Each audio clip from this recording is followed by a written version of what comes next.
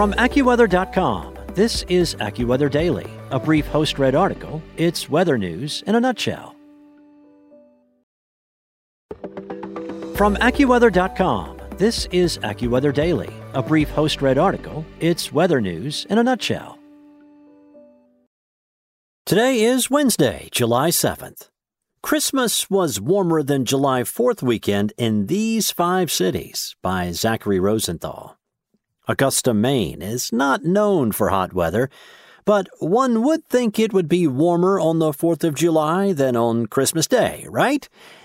Wrong. On Christmas Day in Maine, one might assume it would be snowing, but on Christmas Day 2020 in Augusta, more than 2 inches of rain was recorded as the temperature soared to 60 degrees Fahrenheit, the warmest and wettest on record for the city. Conversely, when people think of July 4th, they often think of trips to the pool, barbecues, and fireworks. But this year in Augusta, the weather was chilly and dreary, with temperatures topping out at 57 degrees Fahrenheit.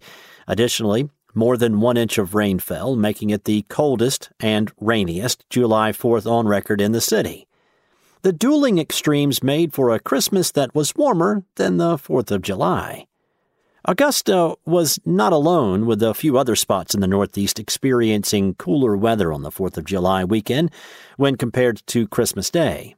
In Bangor, Maine, the high temperature this July 4th was just 58 degrees, with lows in the upper 40s. On Christmas Day, the high temperature hit 61 degrees with a low of 52.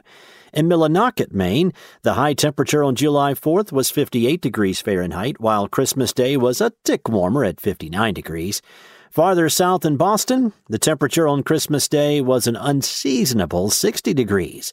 On July 3rd, the temperature topped out at just 60 degrees as well, though temperatures on July 4th did hit 68 degrees.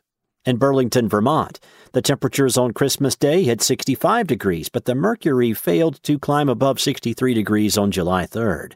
Up in Malone, New York, the temperature on Christmas Day rocketed up to 63 degrees, the hottest day that December, while on July 4th itself, the temperature failed to exceed 60 degrees. The cool weather across New England will come to an end this week, as hot and humid air will return to the region by midweek.